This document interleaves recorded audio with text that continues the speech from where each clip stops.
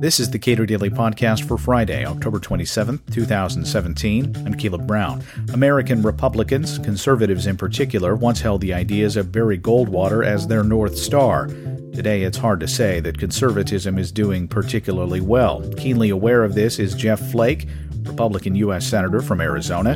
He spoke at the Cato Club 200 event in Laguna Beach, California. Thank you, Peter. I don't want to say anything after that. I'll just leave. But I do appreciate that introduction. I have always appreciated Cato for so many things. I'll get to some of those, but I appreciate you for having this event, the Montage, here in California, and so close to Arizona, but yet so far in terms of topography and water. My wife, Cheryl, sitting right in front of us. Cheryl is a Californian, a Northern Californian. We met on the first day of college for Cheryl, but just after I'd returned from a Mormon mission in South Africa and Zimbabwe. We met on the beach in Hawaii. BYU has a nice campus on the North Shore, and I don't remember much about school there, but we met on the first day, and 7 years later, actually, we went back to that same spot. We had married and had 2 kids by that time, and we reminisced about meeting there on the beach, and then we drove up to the school. This is unfortunately a true story, and I said to Cheryl, I said, it's changed here quite a bit. I said, that's a new building there on the right. She said, no, that's the library.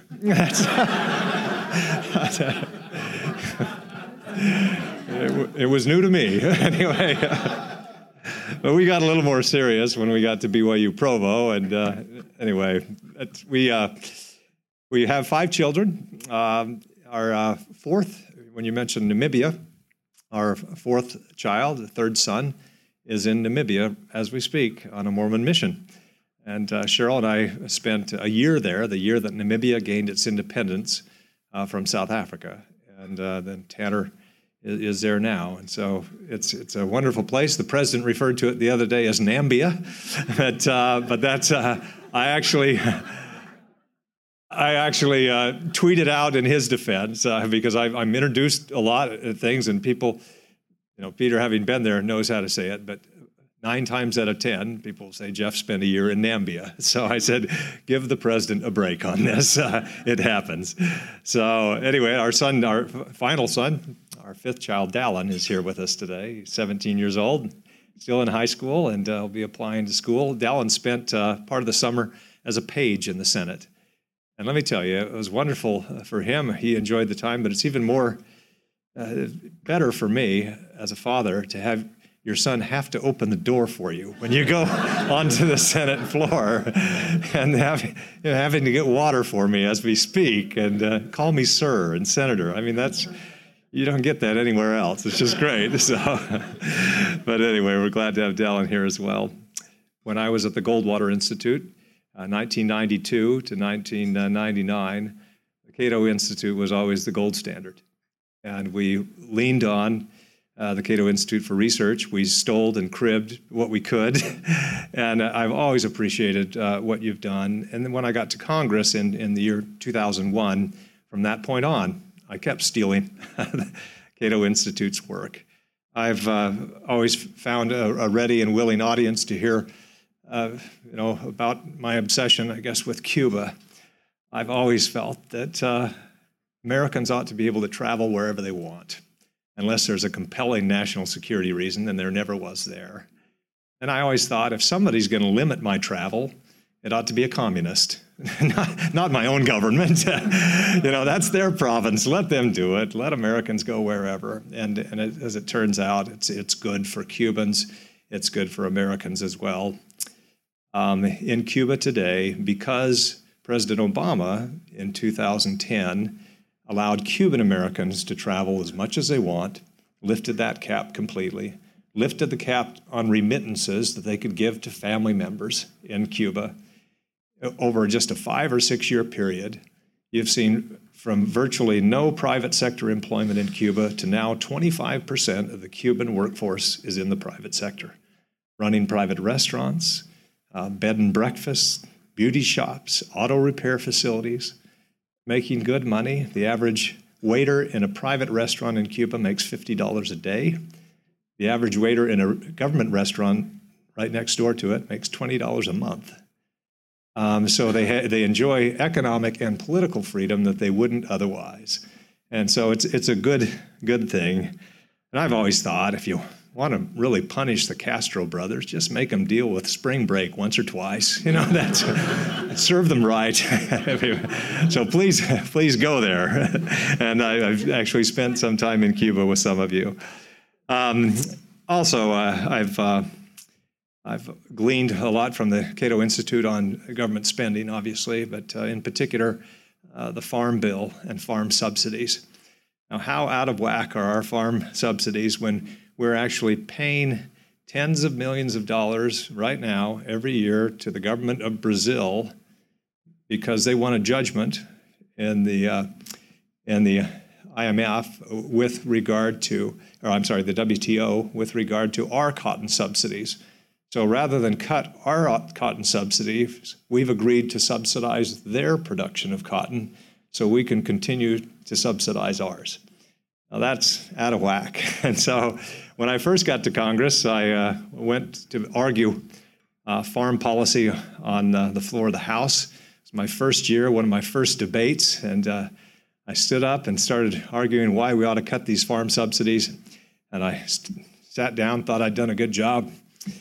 And then somebody stood up after me. It was Marion Barry, not the mayor of D.C. There was a Marion Barry, a congressman from Arkansas, who had a lot of farms himself and collected quite a few subsidies too. But he got up and he said, in a thick drawl, he said, "That young feller who just spoke doesn't know a lick about farming."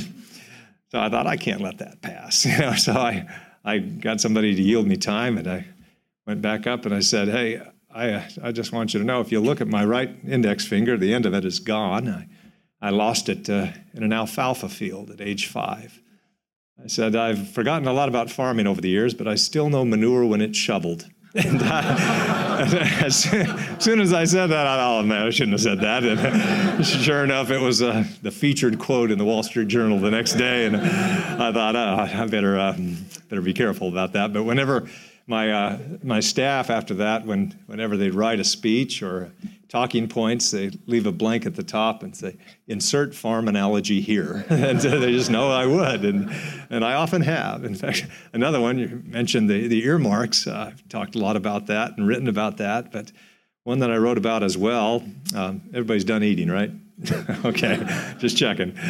One of my, I don't know if favorite, but one of my jobs as a young ranch hand and farm hand was what I called bloat watch.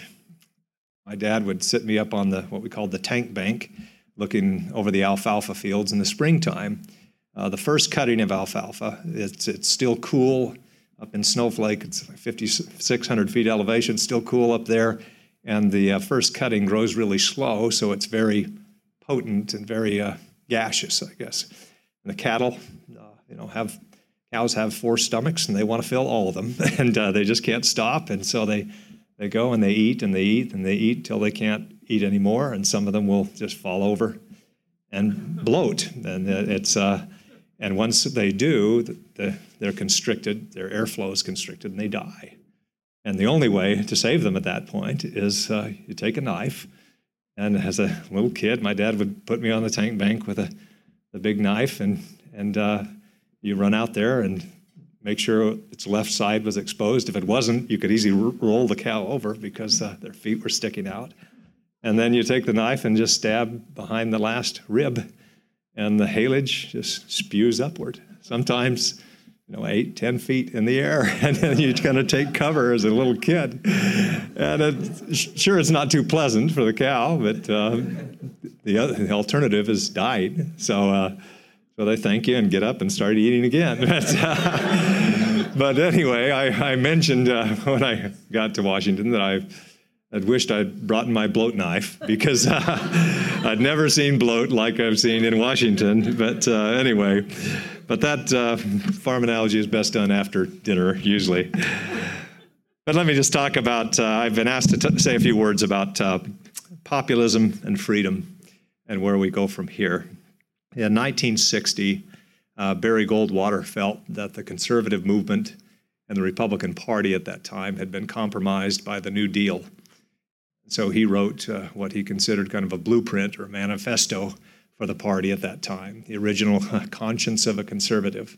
And it has become kind of the Bible for a lot of conservatives and Republicans over the years. He later on, when I got to Congress, and Peter mentioned some of the fights over earmarks at that time and spending, I just remember at about 2005, 2006 was kind of the apex of the earmark movement and just the corruption that went on. A couple of our colleagues were in jail for getting money under the table for earmarks, and the only thing worse than the illegal stuff was what was legal going on at that time with campaign contributions and everything else. And I thought we had control of the House, we had control of the Senate, and we had the White House as Republicans. And I felt we're going to lose it all. And we ultimately did. And when I knew we were going to lose it all is when I realized that we used to be the party of ideas. During the 1990s, Dick Armey and Bill Archer. Dick Armey, ultimately the majority leader, Bill Archer, the chairman of the Ways and Means Committee, two Republicans, used to go around the country, and they actually had a shirt. I still have one, just to remind me of what it was like when we were the party of ideas, with like concert dates where they were in certain cities' lecture halls, which they would sell out to argue the benefits of a flat tax versus a consumption tax. And I thought, we have gone so far from that, when at that time in 2005, 2006, we as a party had forgotten that we were the party of limited government. And because we couldn't claim that mantle anymore, what did we do? We started arguing about flag burning and Terri Schiavo and taking the cultural wedge issues. And when the other day we went and started talking about football and the anthem, I thought, here we are again. Here we are again. Let's get back to ideas that animated the party. And that's what Goldwater was concerned about in 1960. And I feel this time we're facing something different. I think we've been compromised not so much by the New Deal, although the programs, the big ones still grow and are still there, but we've been compromised by something else. In the late 1990s, conservative gadfly Roger Stone, who has kind of resurfaced in the last couple of years as a Trump whisperer, he began to observe, not disapprovingly, that popular culture had become more influential than politics. He was obviously onto something. It now seems that conservatism has been compromised by a very unconservative stew of celebrity and authoritarianism, and it's not a good look as a Republican. We often hear terms like economic nationalism, America First as a slogan. What does that mean? You can argue about what it means, but I can tell you the manifestations are protectionism, nativism, and anti-immigration sentiment, and irrational fear of trade deficits, for example. Now, Friedrich Hayek was the most prescient of all the problems of conservatism in the 21st century. He even wrote a piece in 1960 called Why I Am Not a Conservative. His feeling, or what he was really concerned about, was extreme nationalism. He said, and I quote, "Connected with the conservative distrust of the new and the strange is its hostility to internationalism," he's talking about extreme nationalism, "and its proneness to strident nationalism." Quote, "Here is another source of its weakness in the struggle of ideas. It cannot alter the fact that the ideas which are changing our civilization respect no boundaries, but refusal to acquaint oneself with new ideas merely deprives one of the power of effectively countering them when necessary. The growth of ideas is an international process, and only those who fully take part in the discussion will be able to exercise a significant influence." He went on, "It's no real argument to say that an idea is un-American, un-British, or un-German.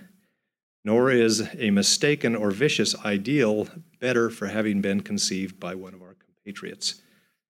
It is this nationalistic bias which frequently provides the bridge from conservatism to collectivism, to think in terms of our industry or resource, which is only a short step away from demanding that these national assets be directed in the national interest. Now, populist ideas, as we know, are often pitted against reality. It's an ugly fact that that populism sells well. Obviously, it's called populism for a reason. It's popular. And reality doesn't sell very well on the campaign trail, in particular something like the benefits of free trade. It's always easy for a politician to point to a shuttered factory and to find a scapegoat. It's that trade deal. It's NAFTA, or it's Mexico, or the Chinese, rather than tell the truth about modernization, mechanization, automation, and the more efficient allocation of capital, all things that have made our lives better. But those things are difficult to explain during a campaign. But for those of us who've been elected, our job is to communicate. And I think we must communicate. We can't just pander and promise impossible things. Certain jobs will come back, for example. The truth is that there's no easy solution to a changing economy. The truth is that we as a country manufacture twice as much as we did in the 1980s with 30% fewer workers. Auto plants that once employed hundreds will now employ only dozens. That automation has made our economy more productive than it's ever been.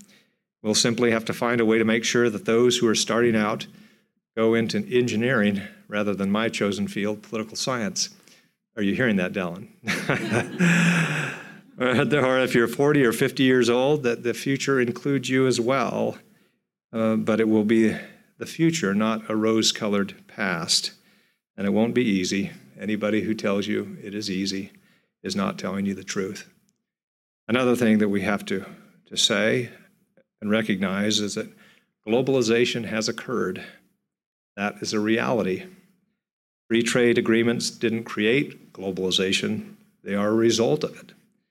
And the question is, do we adapt to this global trend and maintain our position as the largest and most innovative economy, or do we pretend that it hasn't happened, pretend that we can turn back the clock? In my first campaign for the Senate 6 years ago, there was a blog post that came up that mentioned that Jeff Flake was seen in the company of globalists in Paris. I thought at that time, I'm not sure who else I would find in Paris but globalists. My reaction was, what is the alternative? To be a provincialist?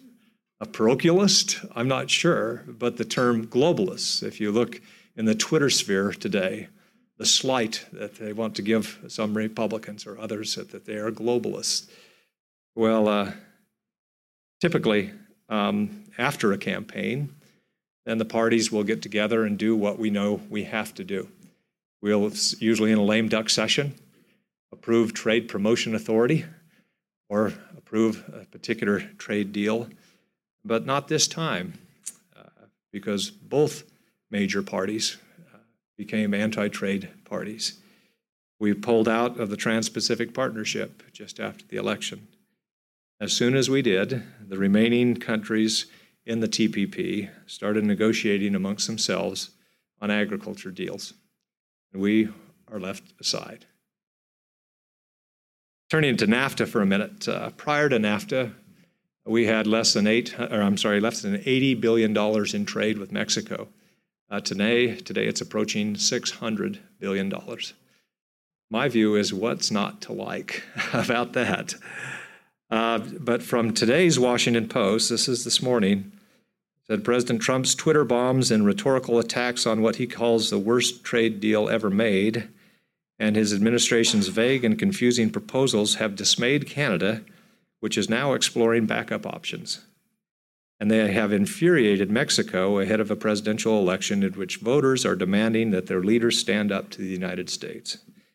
If officials cannot make progress in revising the North American Free Trade Agreement next week, the meetings in Washington starting Wednesday are the fourth of 7 scheduled rounds of negotiation. The odds of reaching a deal will decrease even more. That will give an opening to Trump to exit the agreement, a move that would disrupt the North American economy. It would do more than disrupt the North American economy. It wouldn't just affect the North American economy. It would affect other countries who have free trade agreements with us or others who were seeking to enter free trade agreements with us because we won't be a reliable partner and we will have fewer opportunities to open up markets for our goods. The way I look at it broadly is we are less than 5% of the world's population. We are in this country less than 20% of the world's economic output and shrinking, not because we're shrinking, but the developing world is growing faster. If we don't trade, we don't grow. It's as simple as that.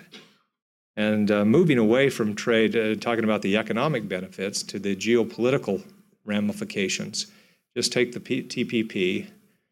There are countries, particularly in Southeast Asia and the Pacific Rim, who want to be in our trade orbit. But if we won't, then China will move right in, and we would benefit significantly, as would they, to have them at least in our trade orbit in part, if not in whole. So it carries great political ramifications as well. And with regard to Mexico, too, it doesn't just matter what comes out of the NAFTA deal, just the rhetoric sometimes about Mexico, about a wall that they're going to pay for, or tweeting about crime statistics in Mexico in a demeaning way, has an impact on politics in Mexico. There's an election next year. There's a very leftist, populist candidate, Obrador, who stands to gain by the anti-American sentiment. We have a good relationship as it now stands. As you know, and Cato has pointed out, migration has been southward in terms of Mexican migrant workers over the past couple of years. That won't be the case if Mexico elects a leftist populist leader. Their progress on privatization, rule of law, criminal justice reforms, anti-cartel activity will all be turned back. And so it is not just the policy in the end, but it's the rhetoric that matters as well, and that concerns me greatly. I think it ought to concern all of us. A couple of other issues that are coming up.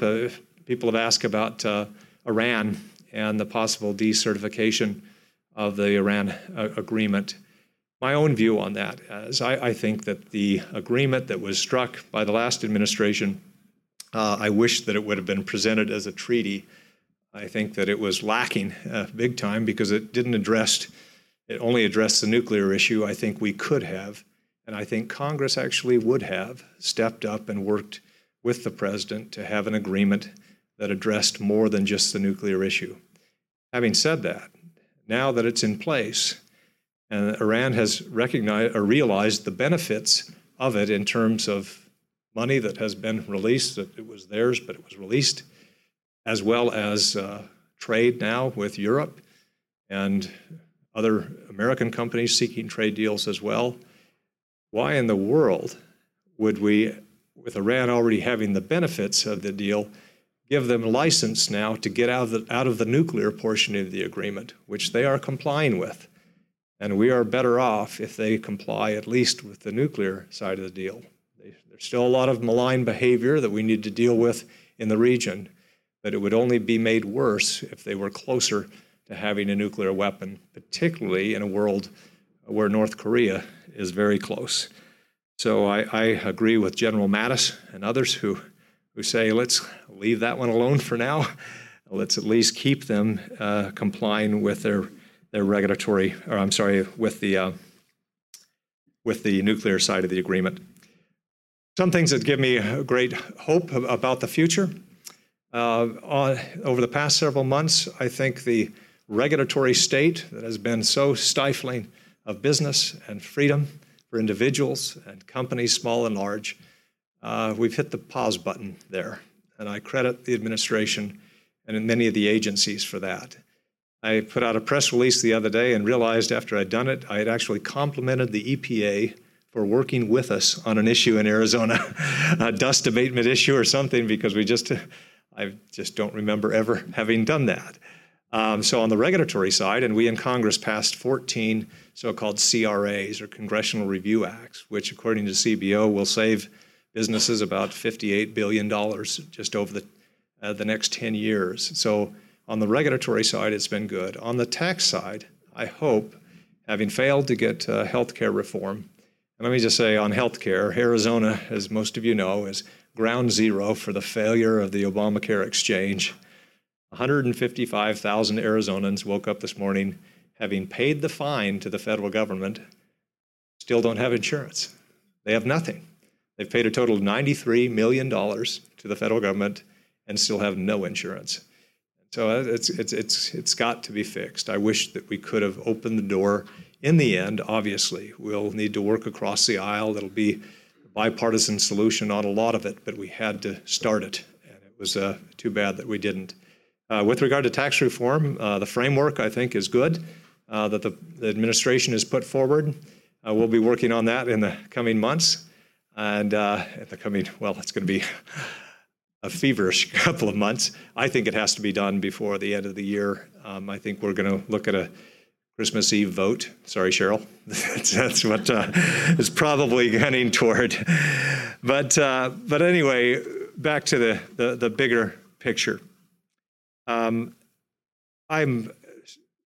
very optimistic for the long-term future. I think we need to get through some bumps, and I'm very concerned about where my party, the Republican Party, is, where the conservative movement is. I think we need to have a course correction, as we have done in the past.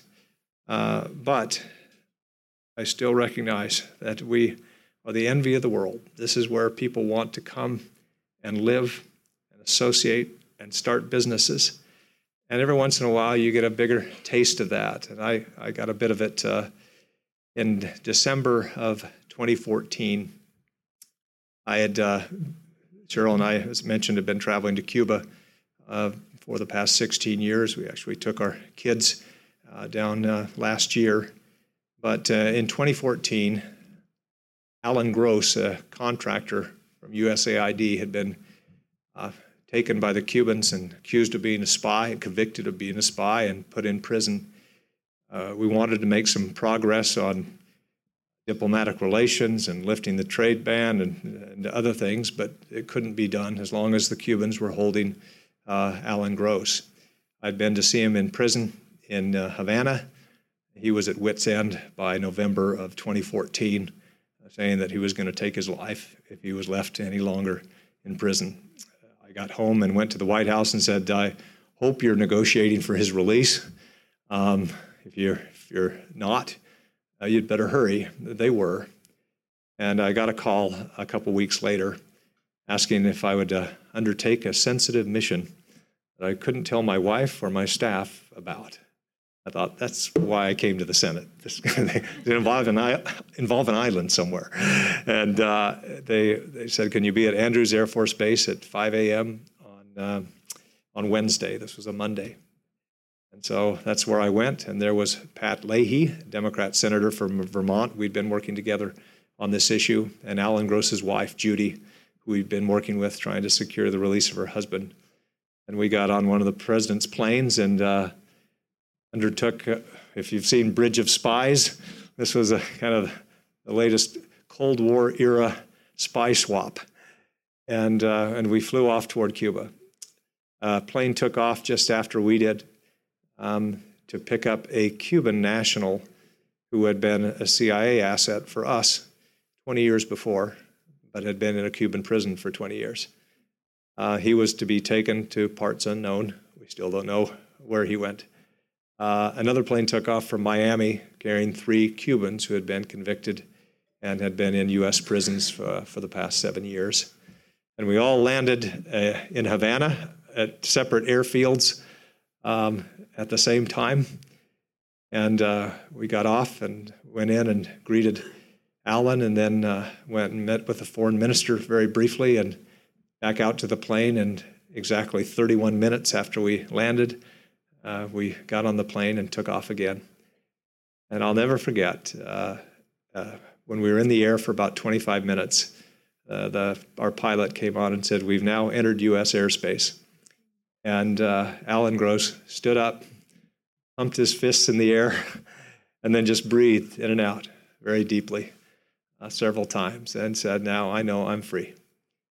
And it just is something I'll never forget. As soon as we landed, our president and the president of Cuba had press conferences announcing that we would have diplomatic relations. And a few months later, I flew down to Cuba with three Marines, former Marines over 80 years old, who were the three Marines who lowered the flag over the U.S. Embassy in Cuba.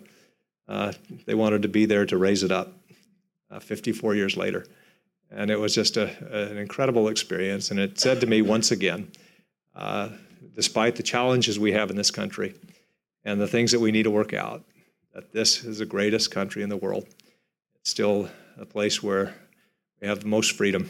And thanks to groups like the Cato Institute, I think we will long into the future. So thank you for having me here, and be glad to try to answer any questions. Jeff Flake is a U.S. Senator from Arizona. He spoke at the Cato Club 200 event in Laguna Beach, California. Subscribe to and rate the Cato Daily Podcast at iTunes and Google Play, and follow us on Twitter at Cato Podcast.